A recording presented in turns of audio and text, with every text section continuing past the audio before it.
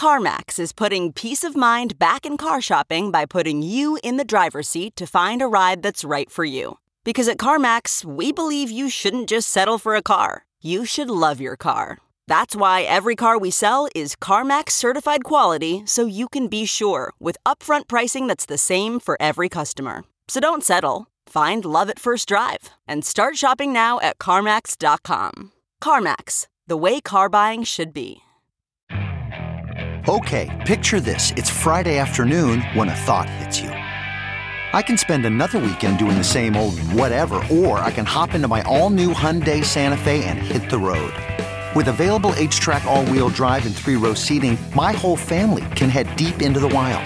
Conquer the weekend in the all-new Hyundai Santa Fe. Visit HyundaiUSA.com or call 562-314-4603 for more details.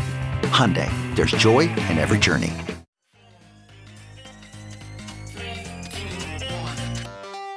Welcome back to The Breakdown with me, NLW. It's a daily podcast on macro, Bitcoin, and the big picture power shifts remaking our world. The Breakdown is produced and distributed by CoinDesk. What's going on, guys? It is Monday, January 18th, and for today's holiday episode, I wanted to do an encore presentation of an interview from last year. I've said numerous times on this show that I think the breakout macro voice of 2020 was Lyn Alden. Lyn has a perspective that is incredibly deeply informed by synthesizing a huge amount of data, and she also has the ability to present her ideas with extreme clarity. She is largely non-ideological, following evidence and being willing to change her mind as the evidence changes.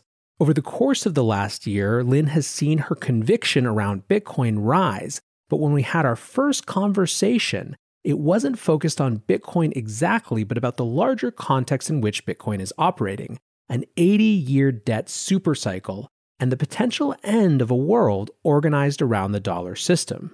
Humble brag real quick, I was the first Bitcoin or crypto podcast to have Lyn on, and at the time, there were far fewer of you guys listening. Because of that, I wanted to give you a chance to hear this show, which, as I said, has a main topic that has not gone out of date in any way. In this conversation, Lyn articulates an incredibly important idea, that the dollar system may no longer benefit not only the world, but the US itself. I hope you enjoy this encore presentation, and I appreciate you listening.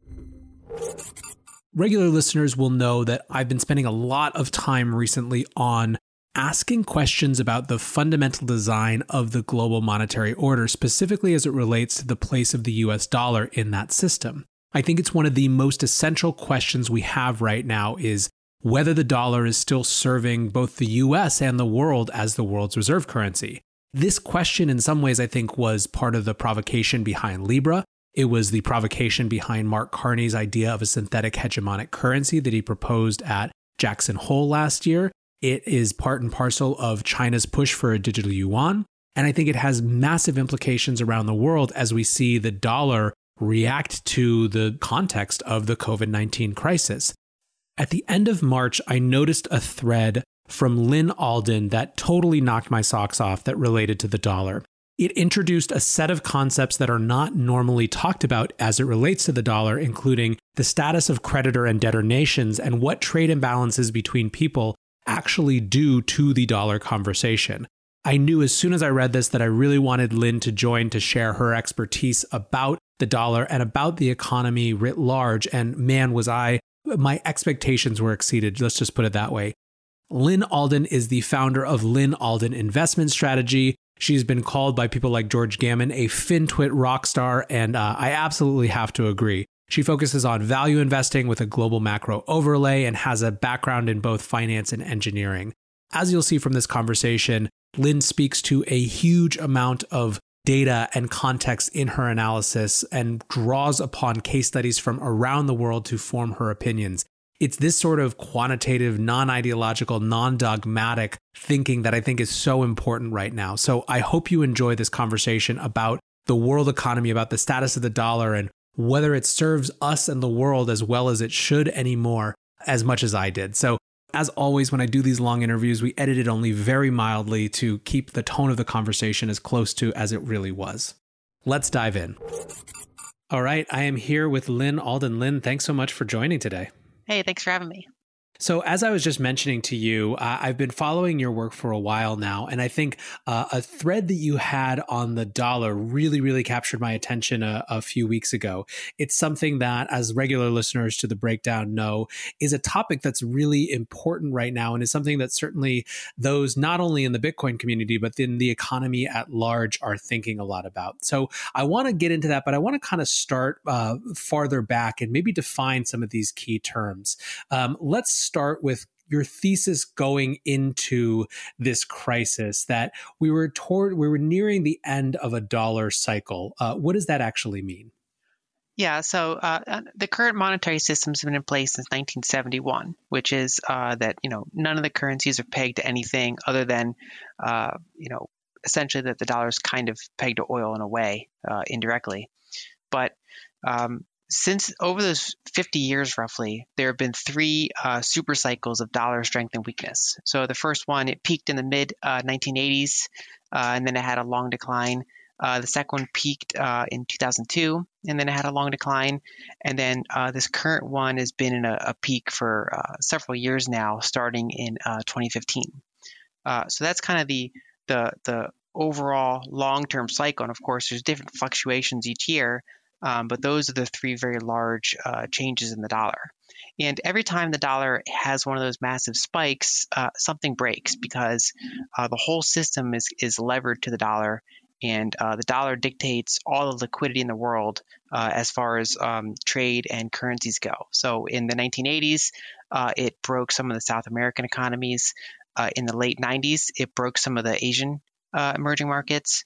And then recently, it's impacted Turkey, it's impacted Argentina, and it's slowed growth worldwide. And then in many ways, it also negatively impacts the United States. So, for example, if you chart corporate profits in the United States and you overlay the dollar with it, whenever the dollar is in one of those giant peaks, you generally see a long, flat kind of sideways growth in corporate profits because they have trouble growing in dollar terms when the dollar is that strong. There's so much to dig into, but let's keep trying to unpack this for folks. So part of the issue has to do with the dollar-denominated debt, right? And in a world in which debts are denominated in dollars, but businesses are conducted in the local currencies, the strength or the increasing strength of the dollar can have really deleterious effects, right? We're seeing that in Lebanon right now. We've been seeing that for the last 6 months in Lebanon. It's an example that we used a couple of weeks ago on this show, where this is not just a net importer nation. They import literally everything. And the 1,500 Lebanese pound to the dollar peg that they've had since 1997, or they've been trying to maintain, totally broke. And with it has kind of ensued a lot of chaos. So how is that the story? Is it a dollar debt issue, or are there other parts of the story that make this dollar strength even more complicated? The dollar debt is the big thing. And the reason it's set up like that is because for the past 50 years or so, most international trade, a large portion of it happens in dollars. And then specifically, almost all oil purchases happen in dollars. So even if Europe buys oil from Saudi Arabia, they still pay in dollars, even though neither of them use dollars in their own economies. All these countries around the world, especially emerging markets, have some of them have sizable dollar-denominated debts relative to their GDP. And to offset that, they hold treasuries as reserves. And that allows them to defend their currencies if they need to, and also to support their dollar obligations if it comes down to it. So some countries have a lot of reserves relative to their dollar-denominated debts, which keeps them pretty safe. But some of these countries have very low reserves relative to their dollar-denominated debts, and those are the ones that we're seeing crises in. So that includes Argentina, Turkey, Chile, countries like that. The additional layer of complication on this has to do with the dollar shortage versus the shortage of actual dollars versus dollar treasuries, for example, right? And what happens when the dollar strengthens. So this is something that I know you've spoken a lot about. Basically, in a crisis, as people flee or try to get to dollars, what they have to do is often sell other types of U.S. assets like treasuries, which can have its own type of impact. Right?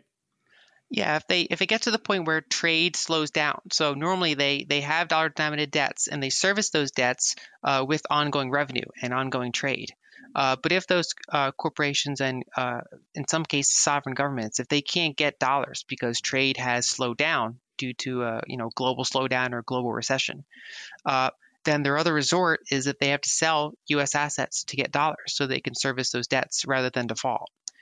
So we've generally seen a pattern where whenever we have these sharp dollar spikes during economic slowdowns, foreigners start selling their treasuries. So we saw it happen in 2016, and then we saw it happen again in mid-March when the dollar index went up to about 103, and foreigners sold $250 billion of treasuries in March until the Federal Reserve started setting up currency swaps and other ways to get them dollars without them having to sell treasuries and other assets. Why would I think it's really valuable for our listeners to play this out.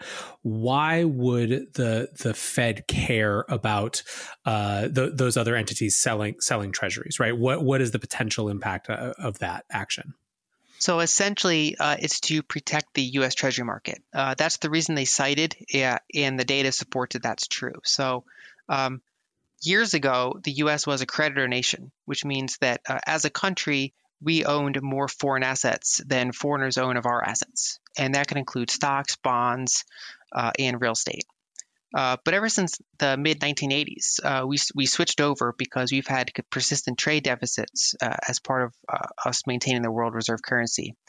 And so years of persistent trade deficits have accumulated dollars overseas, and they've recycled that back into owning U.S. assets.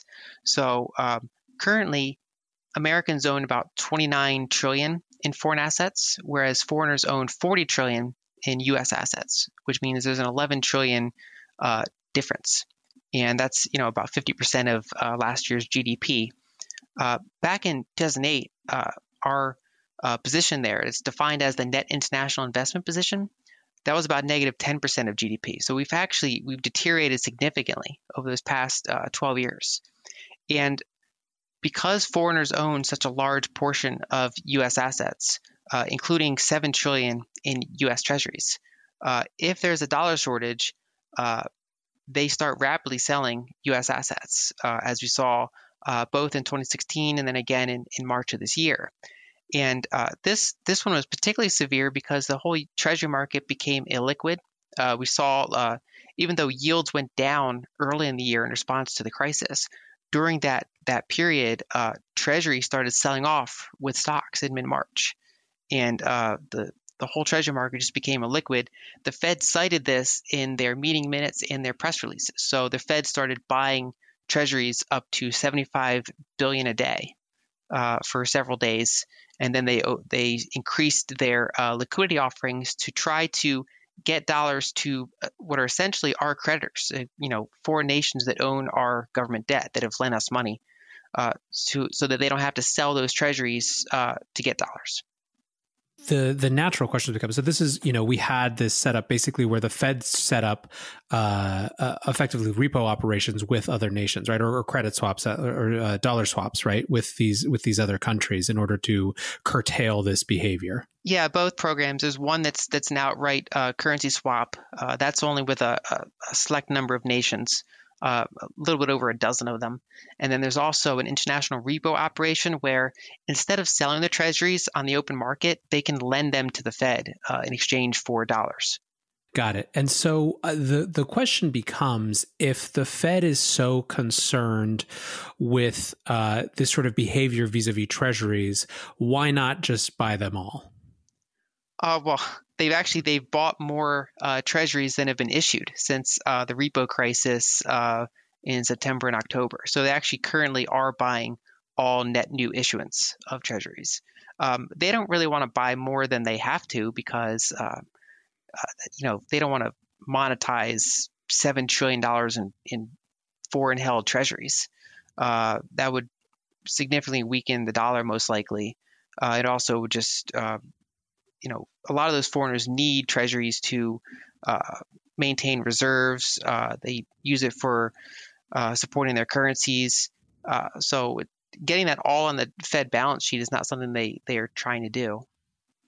Yeah. By the way, I ask this sort of big dumb question only for the sake of we're living through this period where things that were once sacrosanct and totally off the table become on the table. So I feel like it's useful to maybe draw some of these lines where we can now, as everything gets up for grabs a little bit. Yeah, well, it's not far off because I think going forward, it looks like the Federal Reserve is going to be the primary buyer of treasuries. So they're not necessarily going to get all treasuries on the balance sheet, but most treasury issuance going forward is most likely going to end up on the Fed balance sheet.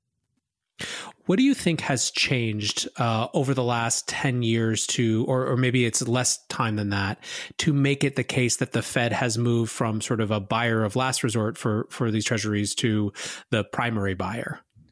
A couple things. One is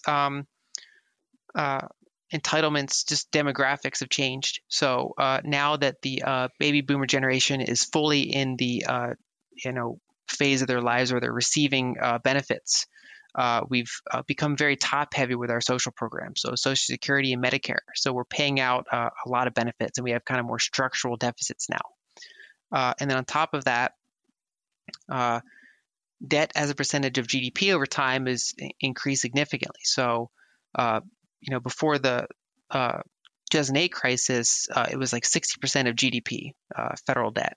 And then in response to that crisis, they brought a lot of that basically onto all that leverage in the banking system. A lot of it pretty much ended up essentially in the treasury market on the federal balance sheet. So we went up to over 100% of GDP.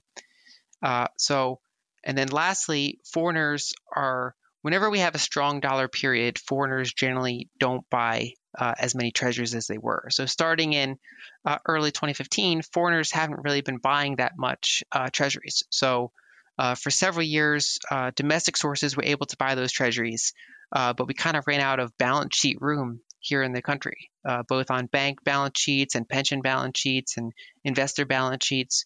So for running out of both domestic and foreign lenders, then essentially the Fed becomes the primary lender, the primary buyer of treasuries.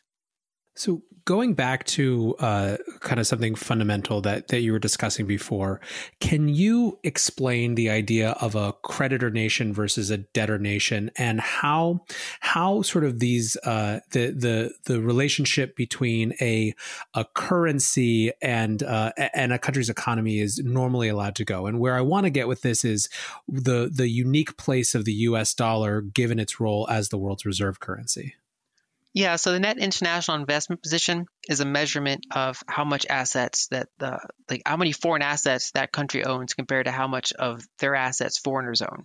And if they have a positive net international investment position, they're basically a creditor nation. And if they have a deficit, then they're a debtor nation.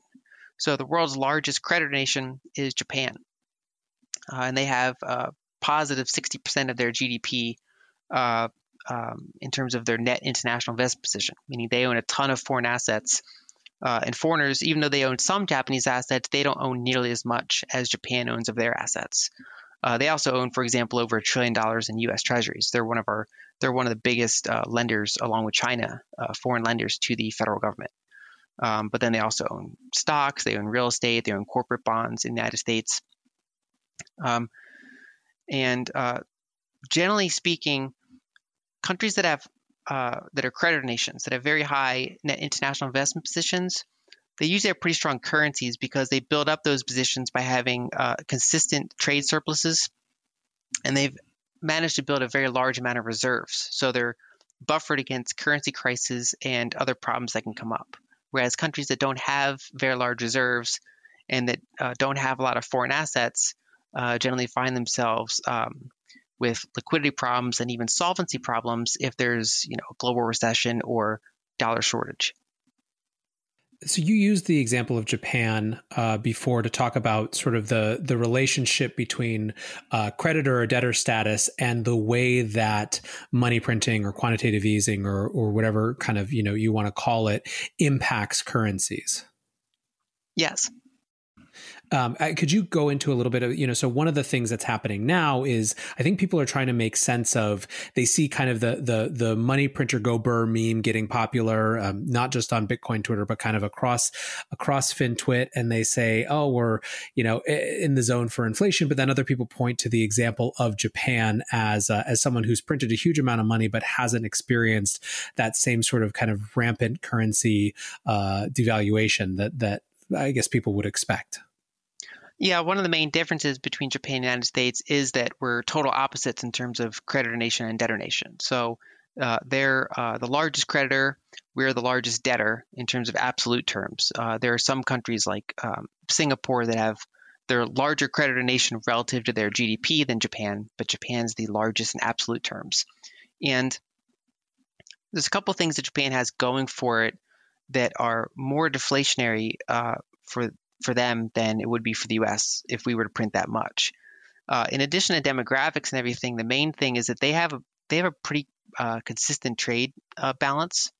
So they export products and services roughly as much or more than they import. And combined with the fact that they used to run very, very large surpluses, they've built up all those foreign assets. So they also have all these foreign income streams, dividends, interest, all these different sources of income coming into the country from their foreign investments. So combined with their trade balance, they have a positive current account surplus, which is just more money flowing into the country every year.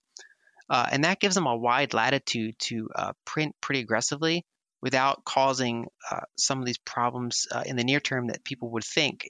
Because they've printed, the Bank of Japan's balance sheet is over 100% of Japan's GDP, which is way more than the Fed has printed and way more than the ECB has printed. But the main thing is, because they have a trade balance, it really prevents their currency from weakening more than you'd think. Well, and even it was interesting hearing you describe, I think it was on George Gammon's podcast, how when the printing started, there was some amount of devaluation, but the natural kind of flow of trade balances quickly resolved it by having net exports be more valuable for a little while because the currency was weakened. Yeah, I did a case study on Japan, and so in 2012, they actually had a trade deficit, which is pretty rare for Japan. And it wasn't very big on international standards. Like, it's smaller than the U.S. has now. But for Japan, it was a pretty big thing. And they also had large fiscal deficits. This was not that long after the global financial crisis, and they hadn't really recovered yet. And so they started printing dramatically. And the Bank of Japan's balance sheet was something like 30% of their GDP. And over the next several years, they got it all the way up to over 100% of GDP. And when they started doing that, the currency weakened considerably compared to the dollar. So it was there was something like 75 yen to the dollar, and then it weakened as much as 125 yen to the dollar. But in 2015, even though they never stopped printing, they barely even slowed down printing. Their currency stopped weakening, and it actually started strengthening relative to the dollar. And that was because their trade balance over those 3 years, from 2012 to 2015, by weakening their currency, they essentially weakened their importing ability, and they made their exports more competitive. And so that helped fix their trade deficit back to being balanced, and their current account went positive. And so that way, even though they kept printing, their currency didn't really weaken more and more and more, because there's kind of an equilibrium there that the weaker it gets, the more competitive their exports get. And so you can't really print yourself too deeply into a trade surplus. So as long as there's more wealth flowing into the country than flowing out, which is the case when you have a positive current account, even though Japan kept printing, its weakening effect on the currency stopped after that point. Now, can you, kind of building off from that, explain this idea that's kind of embodied in Triffin's dilemma or Triffin's paradox, that the scenario or the setup for the world's reserve currency is simply different in some ways? Yeah, so for many countries, if their trade balance gets too out of whack for too long, they usually find themselves like Japan did, where their currency changes considerably. So a country that runs persistent trade deficits year after year after year, usually what happens is, whenever the next recession or next crisis comes around, their currency devalues significantly enough that it basically forces the country to have a more balanced trade situation. So their currency gets weak enough where their importing power weakens and their products and services get more competitive. And that currency weakness, it can be painful for citizens of that country, but it can, as long as the economy remains intact and the country doesn't become like a failed state. So as long as you have, the basic framework there, it can be a healthy thing where the country is able to kind of stabilize and then become more competitive and have a more balanced trade position. But the U.S. dollar, because it's the global reserve currency and it's the only major currency that energy is priced in and most commodities are priced in, and because there's so much dollar-denominated debt, there's this extra layer of demand for the dollar, whether or not we have a trade balance or not. In fact, in order to supply enough dollars to maintain world reserve status, in order for countries to be able to solely buy oil with dollars, we have to make sure that there's a lot of dollars out there. And that manifests itself in strengthening our currency to the point where even when we're not competitive in trade, we never really normalize back down to having trade balance. So even when our currency weakens, it rarely weakens enough that we become balanced with trade. So year after year, decade after decade, we have a trade deficit that never really corrects itself, like we saw from Japan and like we saw from a lot of these other nations. And so, in that system, who are the winners and losers of kind of this persistent trade deficit and just the strength of the dollar without the ability to correct? Some of the winners have been countries whose currencies are that are able to stabilize. So, for example, Japan's been a winner, Germany's been a winner, China's been a winner. A lot of the countries that have these persistent trade surpluses with the United States, they're the ones that win because we basically ship them our supply chains, and so they remain competitive on the world scene. Whereas, except for certain areas, we become uncompetitive, especially in industrial production and exports. So we're competitive in software, but we're not very competitive in making cars that foreigners want to buy compared to, say, Germany or Japan. So the one that hurt the most is the American working class, or the people that would make a lot of the products that we've essentially shipped outside the United States, all those supply chains. So I want to come back to this point sort of on the other side of the COVID conversation, as we're seeing a lot of people have or take a different point of view, I think, on domestic manufacturing, maybe in the wake of this. But before that, what were your feelings about the dollar coming into this year, or before the COVID-19 shutdowns and the crisis, and how has what has transpired since changed or reinforced those views? Sure. So every year I publish a annual report that ranks different currencies based on a variety of metrics. And in 2018, and then again in April of 2019, I ranked the dollar about average. I ranked it better than the euro, and it has strengthened compared to the euro. But starting in early October 2019, after the repo spike, that's when I started shifting to a more bearish view on the dollar. Essentially because the U.S. was basically forced to shift from a tight monetary policy to a looser monetary policy, and that can be a significant contributor to a weaker currency. So for the next 3 months or so, right into the year end, we saw the dollar weaken pretty significantly for a 3-month period. But then in the first couple months of the year, the Federal Reserve balance sheet stopped increasing. And my view at the time was that was most likely temporary. We could look under the surface and see that they were continuing to buy treasuries and monetize the debt, but they were also able to wind down the repo lending a little bit. So I was expecting that to work itself out by maybe March, April, and that they would go back to balance sheet increases again because they'd still be buying treasuries. But then, of course, the COVID-19 hit. So at the moment, I was near-term neutral on the dollar. But then when that started happening, just like the case was in 2016 and then also in 2008, we had this dollar spike because again, most of the trade shut down. We had oil price declines, so there was just not dollars flowing around the international system, and yet all those dollar debts still existed.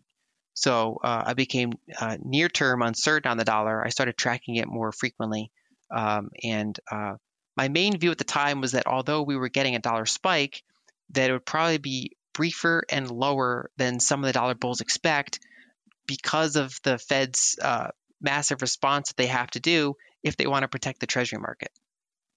And is that what we've seen play out? So far, yeah. The dollar index got to 103 in March at the peak. And that also was the bottom, roughly within a couple of days of the bottom of the equity market. And since then, the dollar index it came back down to about 100. It's fluctuated in a pretty narrow band. It's stabilized. It's always possible we're going to get another spike later this year, but at the current time, it has stabilized back down to under 100. And that's because whenever you get these dollar spikes, foreigners have to sell U.S. assets. So if you look back at 2008, 2009, the market bottomed right when the dollar peaked. And again, in March of this year, the market bottomed right when the dollar peaked. So you can kind of think of it as a control system. So whenever the Fed is not loose enough, you're basically going to get liquidity problems. You're going to get dollar spike. You're going to get foreigners having to sell U.S. assets, including treasuries. And you're probably going to see the Fed have to step up and provide more liquidity if they want to protect the system. So when analyzing dollar strength, you have to take into account both the natural forces of all that debt out there, but then also what the Federal Reserve response has to be if they want to protect the treasury market. So one of the interesting things is that there's kind of a debate right now whether the thing that we should be most concerned about is deflationary forces or inflation, right? And both of them can be, the narratives can be a little bit narrow, right? And the money printer go burr meme leads to inflation, and deflation on the other side is sort of just a byproduct of relentless technology and people having no demand. But you spend a lot of time looking at this in the context of actual currency flows.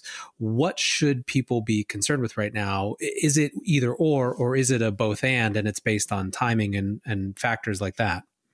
It's a both and based on timing, in my view. In the near term, deflation is more of a risk, especially for discretionary goods. So, no one's really buying cars too much at the moment. So you're not going to see a price increase in cars.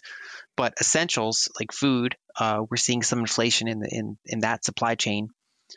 So with the sheer amount of debt and also the amount of wealth that has been lost, at least especially back in March and April, we've recovered some of the wealth lost since then. But whenever you have, even though the money supply has increased pretty substantially due to the Fed's response, we've seen a reduction in people's net worth from their stocks. We could see some home equity reductions. We don't know yet. It's too early to say. So if you look back during the Great Financial Crisis, for example, even though the Federal Reserve printed a few $1 trillion, that was actually smaller than the amount of U.S. household wealth lost during that period, and it took several years to recover. So essentially now we have that playing out, but on a swifter scale. So we lost some unknown amount of net worth. We've already covered a lot of it, and we're seeing printing. So we have a deflationary debt, kind of collapse happening if it was unaddressed. But then to address that, we've had the more inflationary Fed response. And at the moment, it's roughly a tie. So we saw a decrease in broad inflation. We've seen some targeted areas of inflation.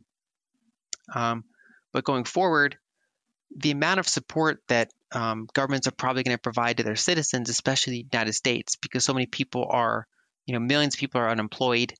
that those money taps are unlikely to stop anytime soon, and we're probably shifting towards a more inflationary environment over the next several years. Do you think that the extent to which it is an inflationary environment is correlated with the amount of money that's actually getting into the hands of regular citizens versus sort of the corporate industry backstopping we've been seeing?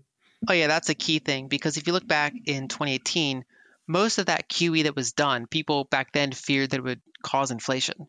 But in addition to being offset by all of that temporary wealth destruction, also, most of that QE never really made it to the people. It mostly recapitalized banks. So going into that crisis, banks had very high leverage ratios. They had very little cash reserves. So the Fed basically created a lot of dollars and then bought some of their assets and recapitalized banks. And some of it trickled out to the public, but most of it just stayed within the banking system. But now we're seeing that a lot of the QE is going to the people. So, for example, the $1,200 helicopter checks that a lot of Americans received, that was funded by, the Treasuries issuing Treasury securities and the Federal Reserve's printing money to buy them, using the primary dealer banks as intermediaries. Same thing for the extended unemployment benefits and other programs that are aimed to make up for the fact that Americans and small businesses are losing money, by providing them with temporary income to offset that. And, those programs have all sorts of issues. Some people benefit more than others. But as a general quantitative fact, it is getting more to the public and more to the general money supply than it did back 12 years ago. Well, and you have to think, too, that in addition to just the actual net increase in assets, we're seeing a pretty significant and rapid Overton window shift on how people think about this, right? I mean, this has been the greatest coup for any sort of MMT or UBI, even if for people who come at that from completely different perspectives, right? It has normalized this because you have an entire citizenry who's saying, well, if every industry in the world is getting bailed out, and they didn't have any protection, they didn't have any resilience built into their systems, why wouldn't you also bail out the citizens? So it feels to me that there's also this psychological dimension to it. Oh yeah, after spending trillions of dollars to bail out Wall Street back 12 years ago, it'd be hard for them not to do it today for the people when the people need it. And that's kind of the path they set up for themselves. And so we're at the point where the Treasury and the Fed are essentially working together, and you have bipartisan support for multi-trillion-dollar stimulus packages to try to help people. And it's definitely the environment we created over the past decade. I guess that, a lot of people are also trying to figure out what's the end game, right? And part of the appealing logic of something like MMT is that basically what it's saying is that this party can go on forever. We're not playing a game of musical chairs. There's chairs enough for everyone. What are the real concerns about how far this can go and what happens on the other side as it relates to, something like the US dollar and currency? Well, one of the significant concerns is that it can devalue currency relative to everyday goods, relative to productive assets. And we actually see, if you look back in history, hundreds and even thousands of years, all civilizations go through these currency devaluation cycles. And, different people have focused on, like Ray Dalio has focused a lot on this recently, where he points out the long-term debt cycle. And so the last time we had this was the 1930s. We actually had smaller ones in between then, including the 1970s. But over time, countries often get out of debt bubbles by devaluing their currency. So that's most likely what we're going to see over the next decade. This will probably be a decade that in many ways mirrors the 1930s and 1970s in terms of seeing rapid currency devaluation compared to things like gold, compared to productive assets, once we're on the other side of this deflationary COVID-19 shock. Yeah, I mean, this is certainly what we're seeing from a lot of different unexpected angles. The Bitcoin community has been paying a lot of attention to Paul Tudor Jones jumping in with both feet and writing extensively about this idea of a great monetary inflation and creating this whole methodology to rank different stores of value, which ended up producing them to open themselves up to get into Bitcoin. So certainly there's a lot more chatter about this being a realistic possibility than it feels like there was even 6 months ago. Yeah, if you look back in history, the only other time that federal debt as a percentage of GDP got this high was during World War II, the 1940s. And the way they dealt with that was that the Federal Reserve and the Treasury worked together a lot like they're working together now. But instead of funding a virus response, they were funding the war. And what they did was the Federal Reserve agreed to lock treasuries at a yield of 2.5% or below. And so it was like 0.38% for T-bills, and it went up to 2.5% for the long end of the Treasury security market. And to do that, in order to have that peg, they had to basically buy any treasuries that were starting to trade over that amount. So their balance sheet grew pretty substantially, and they didn't call it quantitative easing at the time, but that's essentially what it was. That was, people think it's a new thing, but they were doing that in the 1940s, where they were essentially monetizing U.S. debt. And then by locking the yield curve at 2.5%, even as inflation during that decade in 1942 and again in 1947, inflation spiked into the double digits, but they still locked treasury yields at 2.5% using their balance sheet as their ammo to do that. And that had the effect of treasury holders, even though they were all paid back nominally, they lost on a real basis compared to CPI, compared to stocks, compared to real estate, compared to silver. Gold was pegged to the dollar, so that was a little bit different. But the Treasury and Fed working together essentially inflated away the federal debt as a percentage of GDP over the subsequent decade. Do you think that any of the, call them larger sort of, secular trends, things like technology wrought deflation, right? Technology pushing a downward force on prices of things like education or healthcare or real estate, or trends that might stem from political shifts on the other side of this, such as a push to bring manufacturing back home, could impact how these scenarios play out? Oh, yeah, definitely. Like technology is a very deflationary force, just because it increases our productivity so much. And then if you go back to the second point of what you said, bringing supply chains home, that's a somewhat more inflationary variable because part of our disinflation over the past few decades is that we've continually outsourced our production to cheaper and cheaper places in the world. So one of the reasons that electronics have gotten cheaper, in addition to improving technology, is that the labor to assemble them has gone down dramatically. So instead of paying an American with expensive healthcare and that has a higher standard of living to assemble our cell phones, we've outsourced that to cheaper places in the world.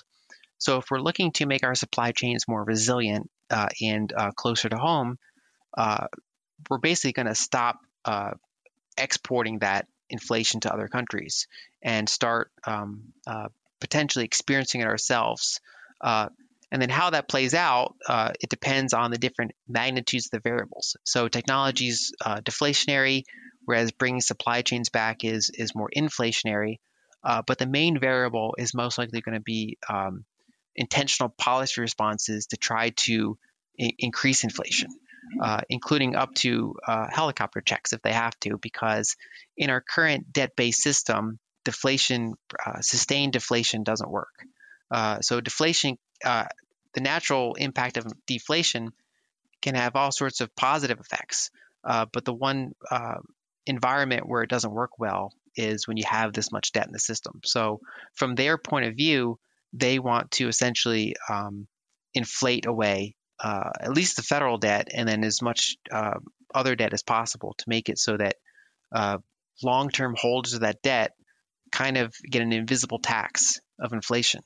So even though they get back all of their returns nominally in the treasury market, the Federal Reserve is likely trying to replicate what they did in the 40s and the 70s. And they've already talked about it. They've already had Federal Reserve officials come out and say, back in 2019, that yield curve control is likely a future policy option. And I would argue that in March of this year, when the Fed came in and started buying $75 billion a day in treasuries for that month when treasury market was selling off, that they've essentially already started soft yield curve control. They just haven't formalized it yet. What do you think we're going to see next from the Fed? I mean, so you kind of mentioned more of this yield curve control. Do you think we're going to see negative interest rates? I know that's something that is top of mind for a lot of folks right now. I don't know if we will or not. I hope not, because country after country has showed that it's not a very effective policy. I can see why they'd be drawn to it, because if you have this temporary period of deflation, but your interest rates are zero, then you actually have a pretty high real interest rate compared to what you came into the recession with. But negative interest rates, the financial system is just not set up for negative interest rates. So it basically kills the financial system. It kills bank profitability, and it can have opposite effects. Like, it doesn't increase lending. So I really hope they don't go the negative interest rate route. Yeah, I mean, speaking of negative interest rates and where it has or maybe hasn't worked very well, what's your perspective on Europe right now, and in particular the euro? I know there's a lot of conversation about this as well. And, we've had this interesting moment where right as the European project is really called upon, you have nations who are sort of moving farther apart rather than coming closer together. Yeah, from a quantitative perspective, the euro is similar to the yen, where Europe has a positive current account. So they have more money flowing into the continent than out of the continent. And that's, because the euro has a lot of problems, but being overvalued is not one of them. So generally, it's a very competitively priced currency, meaning that, their products and services are pretty competitive on the global market. So they have good trade balances, good current account balances. But then those, unlike Japan, unlike the United States, the fact that they have a monetary union without a fiscal union creates all sorts of qualitative risk factors. So even though that the currency itself might be quantitatively cheap, there are all these qualitative problems, between Italy and Germany as they sort out their totally different fiscal programs, even though they have this shared monetary union. So that's a huge tail risk to consider over the next several years. Is, back in 8 years ago, we saw the European sovereign debt crisis play out, and that was essentially fixed with QE. But now we're seeing kind of the second round of that, because COVID-19 is exacerbating sovereign balance sheets that were already very large, especially in Southern Europe. And they're going to have to sort that out one way or the other, and that could be that they change the way they handle their currency. They could have potentially members leave, or they can try to unify their fiscal policies a little bit more closely.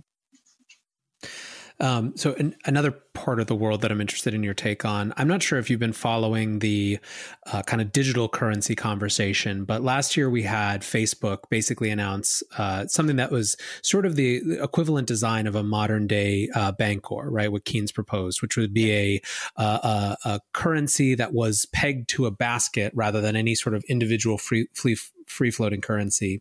And, they didn't say they wanted to replace the world's reserve currency. In fact, they went to pains to say that the US dollar was still the most important part of that. But what it did is, again, it triggered another round of conversation where a few months after that, Mark Carney, the then Bank of England governor, spoke at Jackson Hole and said the world needed a synthetic hegemonic currency, right? Same idea, but from central banks instead of from this random American corporation.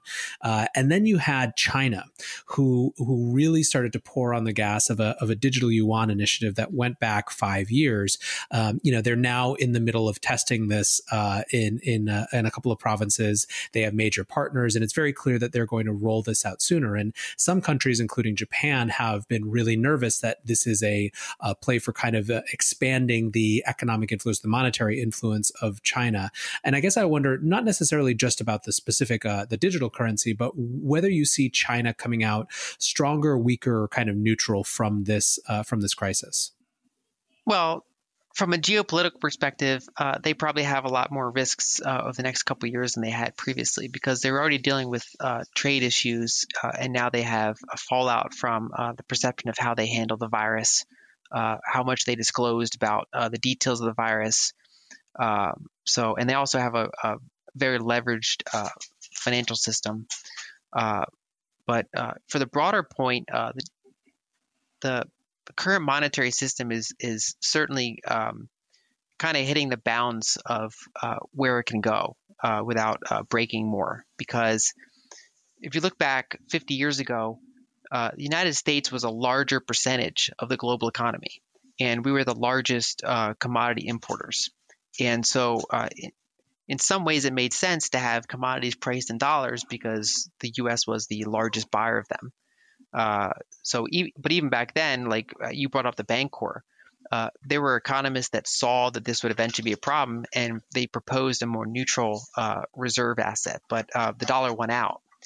But now, decades later, the U.S. isn't even the largest importer of commodities anymore. That's China. And yet we still price most commodities in dollars. And as we've seen from March, the Federal Reserve is essentially on the hook. If they want to keep the reserve status, that means that whenever we have these big dollar shortages, the Federal Reserve has to either bail out the system or they see foreigners selling U.S. assets to get dollars. And that causes all sorts of problems in our economy. And then in addition, the strong dollar, as we pointed out, it never gets a chance to weaken enough so that our supply chains are often uncompetitive. So neither for the U.S. or the world is the current system really benefiting anyone anymore. Very few interests are served by it. And the way that solution takes form could be many different paths. And for years, they had all these chances to do it in an orderly fashion. So we'll see if they still do, or if it kind of comes up in a more disorderly fashion. So you could have multi-currency oil pricing. We have, say, the dollar is used to buy oil, the euro is used to buy oil, the yuan, the yen. You can have a couple major currencies that are all used to price oil, and that would broaden the number of currencies that are used for commodities and probably also diversify the types of debts that different countries have. So we don't have this big debt-based global dollar shortage like we have now, where the whole world is essentially trying to use one country's currency for everything. Instead, you have a broader basket of major currencies. Or you can have that in like an SDR package, which is essentially, like a Bancor. Or you could have an agreement to use neutral assets like a central bank crypto or a gold, things like that. So there's a bunch of different forms they can take to have a more neutral settlement asset that is not tied to one nation's currency. And in addition to benefiting global liquidity, that would also benefit the U.S., even though it would be rough at first, because it would allow our currency to find its equilibrium and allow supply chains to come back and to make American products more competitive in the global marketplace.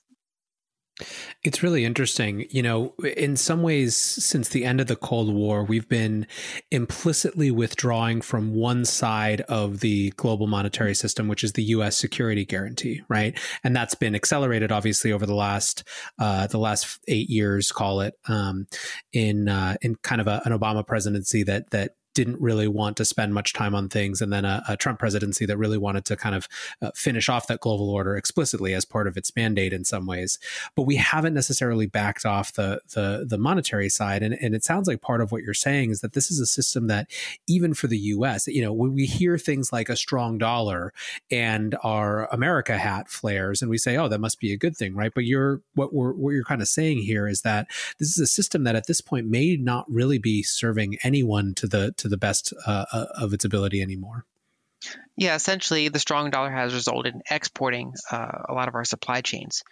And I think the best way to think of it is that in an ideal world, we neither want an artificially strong dollar or an artificially weak dollar. We want a dollar that is equilibrium. So we want one that is competitive, that gives Americans a lot of purchasing power internationally, but that also is not overpriced so that our products and services become uncompetitive and too expensive in the global marketplace. Because that eventually corrects itself to the downside, even though it can take decades. And we're kind of at the, probably getting close to the tail end of that. So going forward, instead of thinking in terms of strong dollar or weak dollar, the best to look for is a dollar that is at equilibrium and that makes exports and services competitive without totally destroying the purchasing power of our citizens. In the next few years, how do you see this playing out for different assets? How does gold play into this? If you spend any time with Bitcoin, how does Bitcoin play into this?